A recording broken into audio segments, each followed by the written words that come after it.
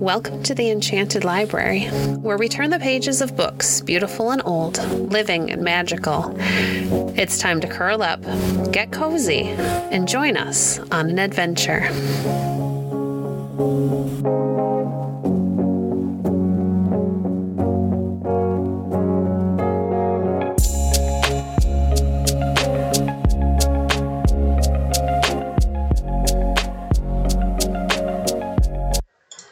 Today we're reading from Redwood Pioneer by Betty Sterling. Chapter 3, Road to the Redwoods. Mikey rubbed his eyes sleepily. Surely it wasn't time to get up, but Pa was shaking him. "Get up, Mikey," Pa said. "We have a long way to go today." Mikey scrambled out of the warm covers. To the redwoods, he said to himself as he buttoned his shirt. He grabbed the milk pail and began milking Bossy. Tom was already milking Maury, and Pat was starting the fire. The sun hadn't yet come through the fog over the mountains, so Mikey knew it was early. Breakfast was over quickly. Then Mr. O'Grady roped down the load on the wagon. He tied the chicken crate on top, and Mikey covered most of the crate with an old cloth so the chickens wouldn't be frightened at strange sights and noises. Mary and Sean and Liam climbed onto the back of the wagon, and Pa shook the reins. "Get up," he said. "We're off." Mikey walked ahead of the wagon. Even if Tom and Pat wouldn't talk to him much, he wanted to be out in front to see everything first. He had seen many redwood trees before. He had even seen the big redwood forest, but only from far away. But today, he was going into the real forest where the big trees were. Pa had said that the redwood trees were the tallest trees on the whole earth. The road followed the San Lorenzo River. Mikey picked up a handful of pebbles to throw into the water as he walked. A barge loaded with lumber floated down the river. Mikey waved to the men on the deck, and they waved back. They passed a group of sprawling, reddish-colored buildings. Mikey tried to spell out the name painted on the biggest building. "It's the tannery, Mikey," said Pa. "That's where we'll be bringing the bark this fall." Mikey was glad they didn't stop at the tannery. He didn't like the smell. There were wildflowers in bloom along the roadsides. Mikey knew the poppies and the lupines, but there were other flowers that he didn't know. He picked a bouquet for Mary. Mikey could see men working on the other side of the road from the river. Some had picks, others shovels, and some were pounding with heavy sledgehammers. "What are they doing, Pa?" he asked. Pa shook his head. "I don't know, Mikey." Then they came to a place where the river valley was suddenly narrow. Here the men were beginning to dig a tunnel through the hill. Mikey did wish he could find out why they were digging, but he was too timid to ask. Pat stared at the workers. "What are you building?" he called. One of the men straightened up and wiped his face. "A railroad," he said. "Where to?" asked Pat. "Santa Cruz to San Jose, through Felton," said the man. He picked up the sledgehammer and began to pound again. Pa was driving the wagon right on. But Mikey ran over to watch the railroad builders laying the narrow track on the cross ties. Then he had to hurry to catch up with the family. He wished they could go more slowly. He wanted to see everything. Soon they were entering the edge of the redwood forest. Mikey was thrilled. The road wound between trees so tall that he could hardly see the tops. Some were so big around that he was sure Pat and Tom and Pa together wouldn't nearly be able to reach around them. Once, Mikey saw a deer peeking through some brush. "Where's my gun?" asked Pat. Mikey was glad to see Pa shake his head and say, "No shooting now, Pat." The deer had looked so pretty standing there watching them. Mikey was feeling hollow inside by the time the sun was overhead. "When do we eat?" he asked Pa.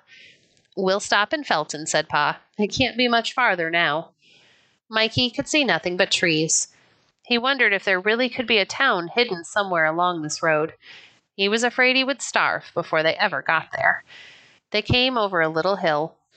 "I see houses ahead," said Pat. Mikey strained his eyes. He couldn't see any houses. Maybe if he were as tall as Pat. Then the donkey with the load gave a loud hee-haw. She must have heard another donkey, Mikey thought. Maybe if he had ears as big as hers, he could hear another donkey too. He tightened his belt. It wouldn't be long till dinner now. When they finally reached Felton, Mikey wasn't much impressed with it. He had been to Santa Cruz. He returned the stares of the children who stood at the side of the road and watched them pass. The biggest thing in Felton was a huge house with many porches. It was even bigger than the houses in Santa Cruz. Mikey asked Pa about it. "It's a hotel," said Pa. "Rich people come here in the summertime to be lazy." Mikey laughed. He thought Pa was joking.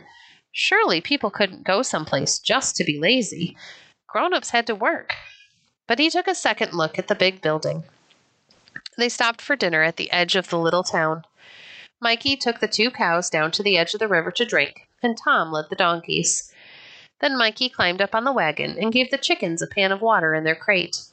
They clucked and drank greedily. Mikey patted his stomach as they started on again. He felt much better now that it was full again. All afternoon they plodded up the narrow road. Mikey could see nothing but trees and the blue sky overhead, and sometimes the river beside them or a little ways off. He felt as if he were shut in a crate like the chickens. Pa knew the names of the trees. He told Mikey which were madrones, with the shiny red-brown bark, which were nutmegs, and which were azaleas. A few times he'd pointed out tan-bark oaks. Mikey watched for these especially. But mostly he saw redwoods. Huge, tall redwoods, and more redwoods everywhere. Pa was trying to hurry. He wanted to reach Boulder before dark. Mikey didn't see how they could go any faster, though he shivered when he thought about having to stay along the road in the forest during the night. The forest was too wet to camp in, Mikey thought. There was moss and ferns everywhere, and little yellow violets. "Why is everything so wet, Pa?" he asked. "Lots of rain up here," said Pa.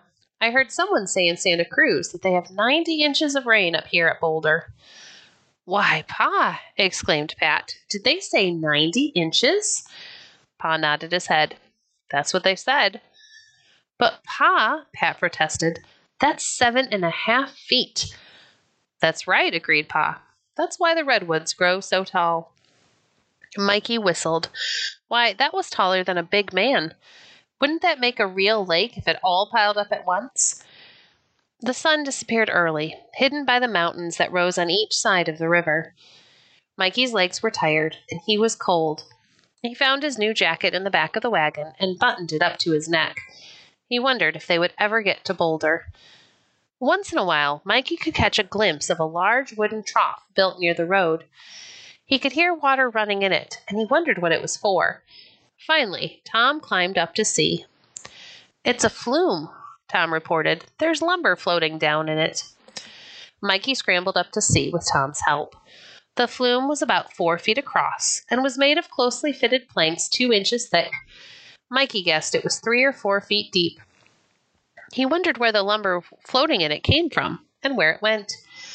Pa said it must come from Boulder, because he had been told that Boulder was only a small mill and a few houses for the sawmill workers. But he didn't know where it went. "Maybe to Felton," he said. "Maybe they put the lumber on wagons or river barges there. I don't know." They plodded on. Everyone was too tired to talk. Mary, Sean, and Liam were asleep in the back of the wagon. Mikey almost wished he were little too, so that he could climb up there and sleep a while. It was getting dark when they finally saw the lights of Boulder shining through the trees.